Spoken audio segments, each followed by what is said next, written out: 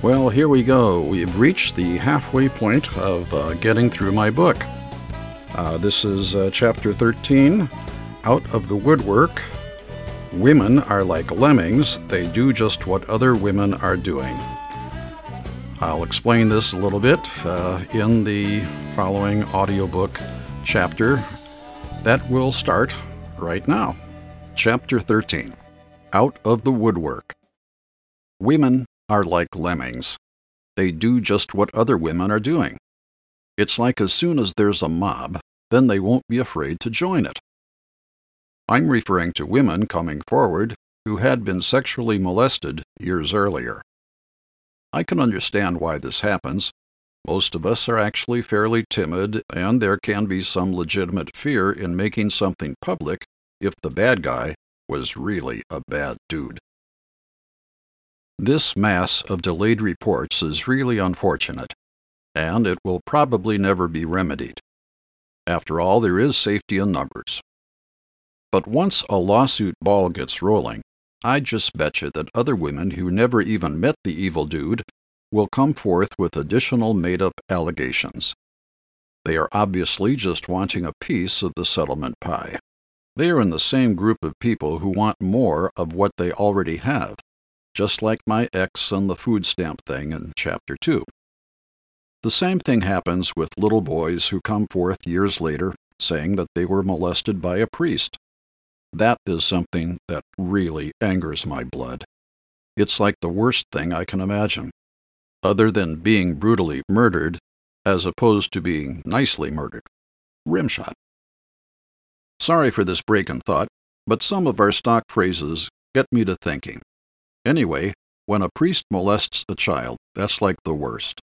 At times, I've sort of wondered, like Trump, if this is fake news, but sadly, it isn't. Once I made a date online, and the lady said that she had a secret that she would tell me in person. So, okay, that's cool. It's just our first meeting. After a very nice dinner, you are welcome, she told me that her secret was that she was an ex-nun.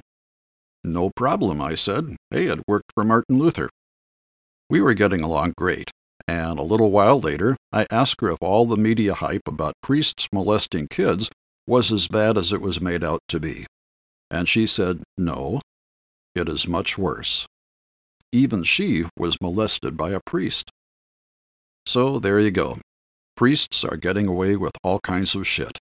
It's not fake news. Way before I met the ex-nun and I was still married, I said something I'm not proud of. My wife is a Catholic and I'm a Lutheran. For a long time, before she went bonkers, we would go to both churches.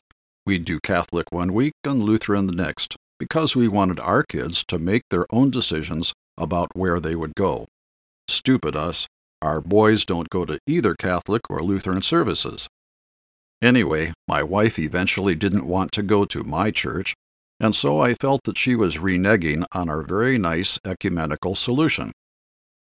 One Sunday morning, something was bugging me, and I blurted out, well, I don't feel like worshiping with a bunch of child molesters today. Golly, the things one can come up with when angry. That may have been around the time when my wife stopped going to church altogether.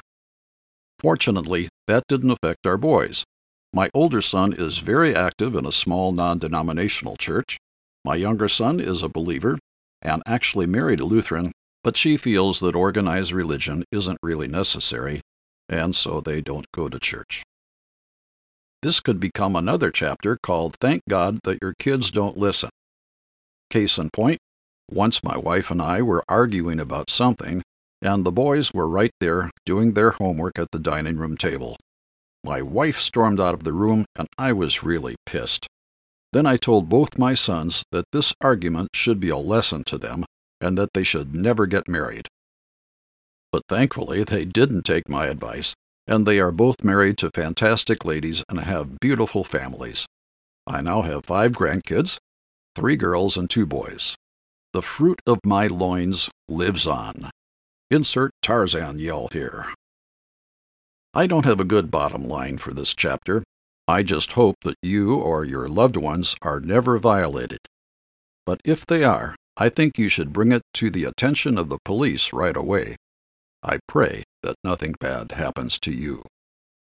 Yes, I really do. I wish for all mankind to be at peace and loving each other and being respectful and all that kind of good stuff. Next time is Chapter 14, Get Some Pepper Spray, subtitled Take Care of That Jerk Now. I think you'll enjoy that one. See you next time.